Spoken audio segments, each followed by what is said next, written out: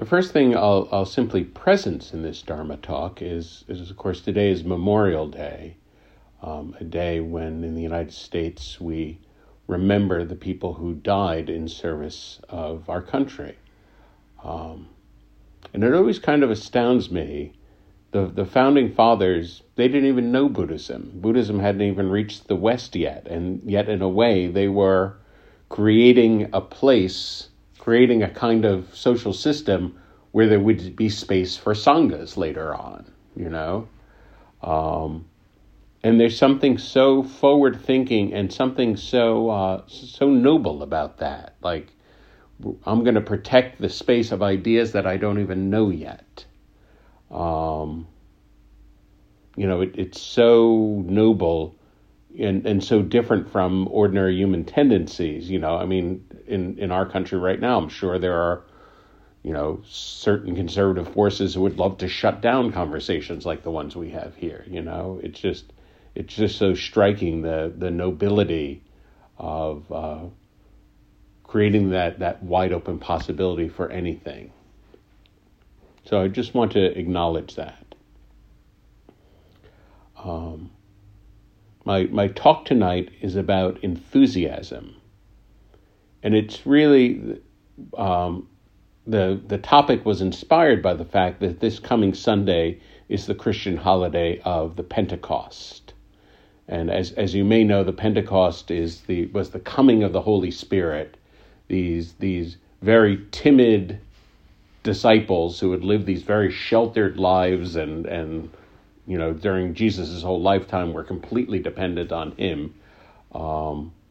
Suddenly the Holy Spirit descended and they were emboldened, and suddenly they were willing to take all kinds of risks and travel across the Mediterranean and spread this new religion with incredible zeal and fervor.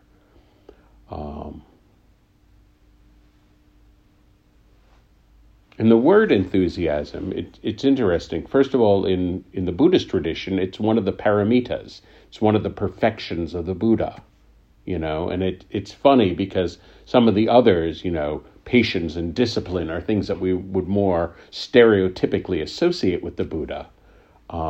Enthusiasm, that's kind of an odd one to be one of the 6 that are associated with the Buddha. The paramitas in English are generosity, discipline, patience, enthusiasm, concentration, and insight. So enthusiasm, you might say, is the bit of the surprising one on that list. Etymologically, enthusiasm, it comes from the Greek, and it means having the presence of a God in one. And the idea that when one spoke from a place of zeal, one was possessed by some aspect of the sacred. And certainly this would be characteristic of the apostles at Pentecost. So there's a lot to say about enthusiasm. The first thing I want to do is distinguish enthusiasm from excitement. The word enthusiasm in English, I think it's a very large word, and to some extent its meaning has been blurred a little bit, and it overlaps a little with excitement, and I really want to distinguish it from excitement. Excitement is a very particular brain state. Excitement is activation of the parasympathetic nervous system. The parasympathetic nervous system is the rev us up system, the system that is involved in fight or flight response, the system that is involved in stress, in fear, in anxiety. That's also the system involved in excitement. Insofar as I choose to live a life where I'm pursuing excitement, pursuing exciting experiences, I am reinforcing sympathetic nervous system pathways. Essentially, I'm practicing how to have stress or how to have anxiety if I'm pursuing excitement. Now, a little bit of excitement is certainly fine. I mean, a little bit of, sympathetic arousal during the day is fine, especially if it becomes an exercise or something like that, something where it's just there's not an emotional attachment so much. It's just the revving up of the physical system. I think one of the profound fallacies of the culture we live in is people confuse excitement for happiness. And happiness is something very different. Happiness comes from the parasympathetic nervous system, which is the relaxation response of the body. The warm, fuzzy nervous system, the place where we go when we relax and open and let all the tension drop away.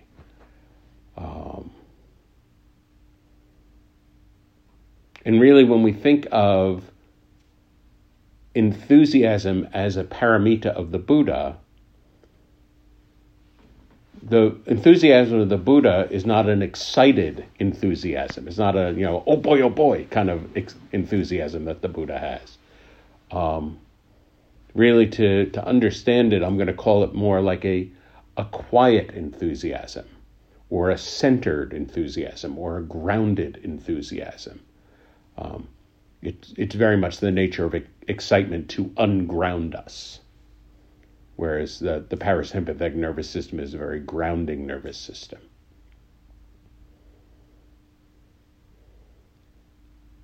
And so first of all, I'll just pose that, what would it feel like in your body to be calm and quiet, but enthusiastic? And can you just feel what that would feel like in your body, or imagine what that would feel like in your body?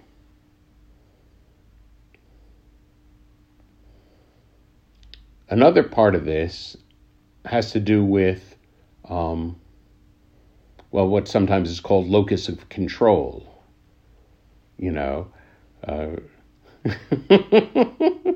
know Virginia would like that. I think there's a tendency in conventional society for people to say, this excites me, this doesn't excite me. I'm enthusiastic about this, I'm not enthusiastic about that. And sort of presenting enthusiasm as something very passive, like this thing makes me enthusiastic, that thing doesn't make me enthusiastic, as if I'm just the passive recipient and I have no control over whether the enthusiasm button gets turned on or not. In other words, it's turned on by something external. And how to say, first of all, I think I always like to say it's one of the fundamental insights of Buddhism that there's a profound link between happiness and attention. And in particular, I think I would say, as I've gotten older, I think the way I would say it is, I think it's the most fundamental responsibility of adult life is with respect to the quality of our attention.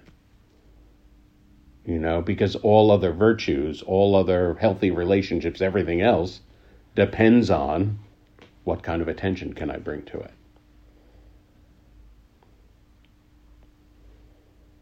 And I think the paramita of the Buddha, the paramita of enthusiasm, one way to think about it is it's not so much looking for the external thing, what's the experience out there that makes me enthusiastic, but rather realizing that enthusiasm is a quality of attention itself. That there is a quality of paying attention to the world with a heart energy, with an openness, and there's a kind of vitality and richness that comes through regardless of the object of attention. And I think this is, in many ways, the magic of the Zen experience. The Zen stories are just full of all these Zen monks and all kinds of ordinary, everyday occurrences. The Tozan is weighing flax, and the monk comes to him and says, "What is Buddha?" And he says, 3 pounds of flax. At that moment, he's having the Buddha experience through the flax that he's weighing.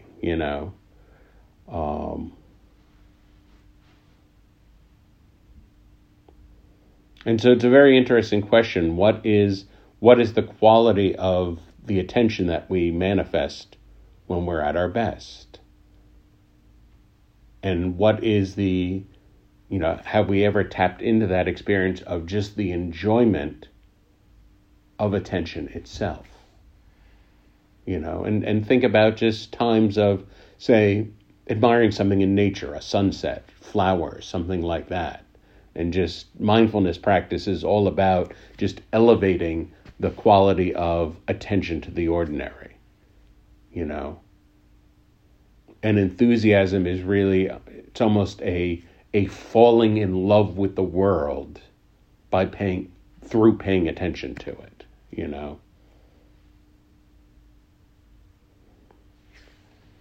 So at this point, I'm going to share the quote sheet.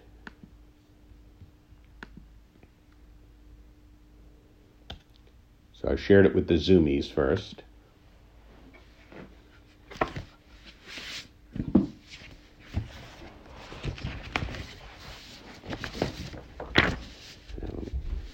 Get one for myself.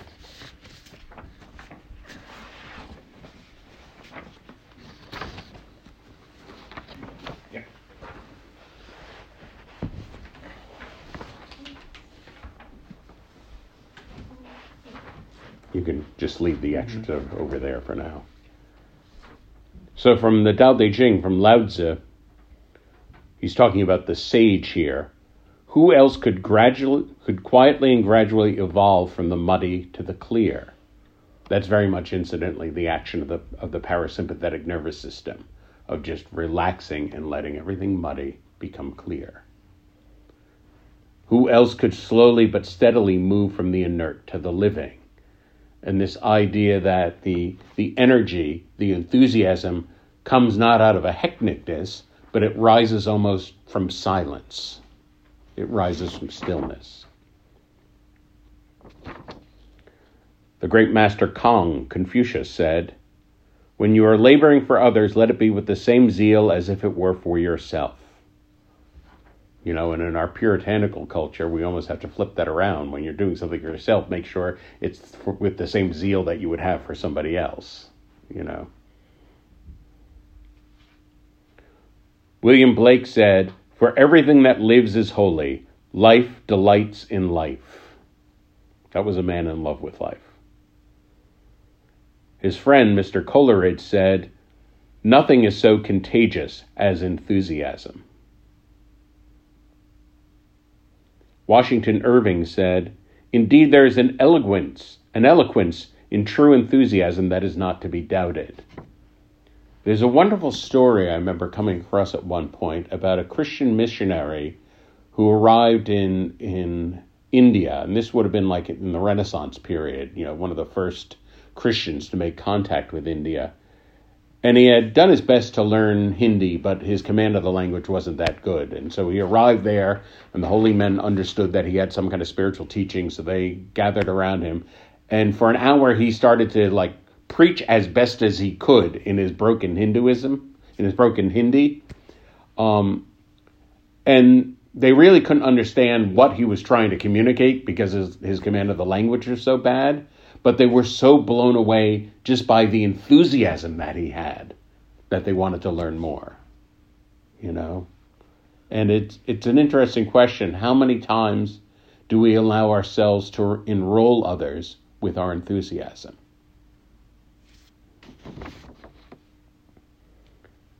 Oliver Wendell Holmes said, "It's faith in something and enthusiasm for something that makes a life worth living." Thoreau said, "Enthusiasm is a supernatural serenity." I like that. Walt Whitman, probably one of the most enthusiastic people who ever lived, said, "To me, every hour of the day and night is an unspeakably perfect miracle." This is a man who's in love with everyday experience. Charles Buxton said, "Experience shows that success is due less to ability than to zeal." James Whitcomb Riley said, "The most essential factor is perseverance. the determination never to allow your energy or enthusiasm to be dampened by the discouragement that must inevitably come. From the Zen master Soyen Shaku, one of the Zen masters who brought Zen to America, he simply said, "My heart burns like fire, but my eyes are as cold as dead ash." And just this idea of carrying this quiet, intense enthusiasm within him that may not even be betrayed on his face, but it's just this quiet presence within him. Henry Ford said, "Enthusiasm is the yeast that makes your hopes shine to the stars. Enthusiasm is the sparkle in your eyes, the swing in your gait, the grip of your hand, the irresistible surge of will and energy to execute your ideas." Churchill said, "Success consists of going from failure to failure without a loss of enthusiasm." That's one to meditate on. Albert Einstein said, "There are two ways to live your life. One is as though nothing is a miracle. The other is as if though everything is a miracle."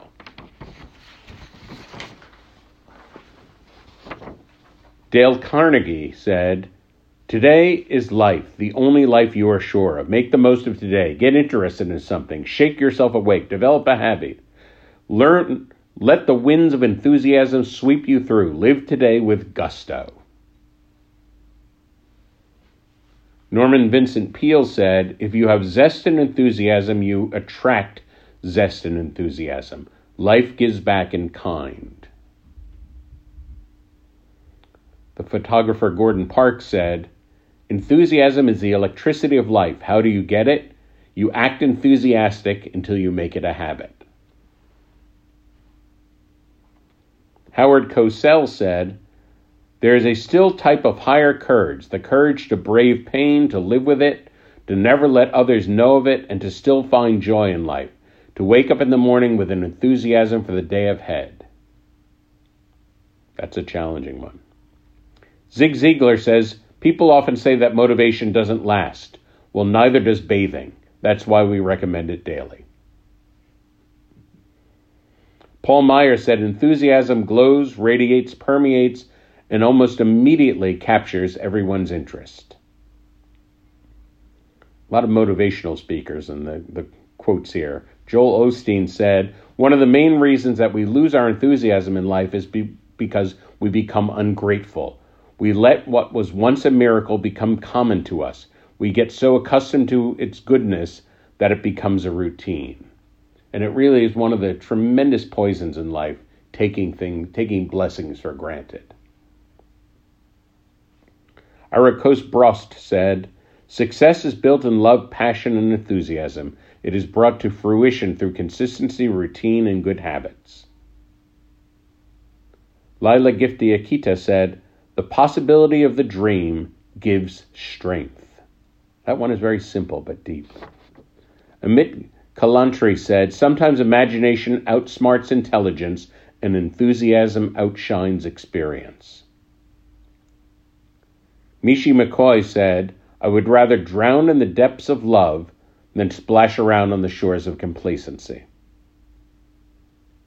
Asuni Lady Zeal said, "The first inclination of this generation is to talk about anything and everything, at any time and in any way. But the problem is, talk is a sham when it is from a person who knows not much and to whom talk is a pastime. No, stay silent, dream big, dare, take risks, think, talk, think, love.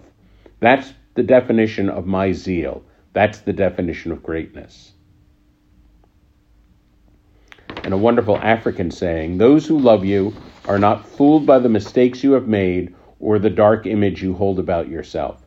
They remember your beauty when you feel ugly, your wholeness when you are broken, your innocence when you feel guilty, and your purpose when you are confused."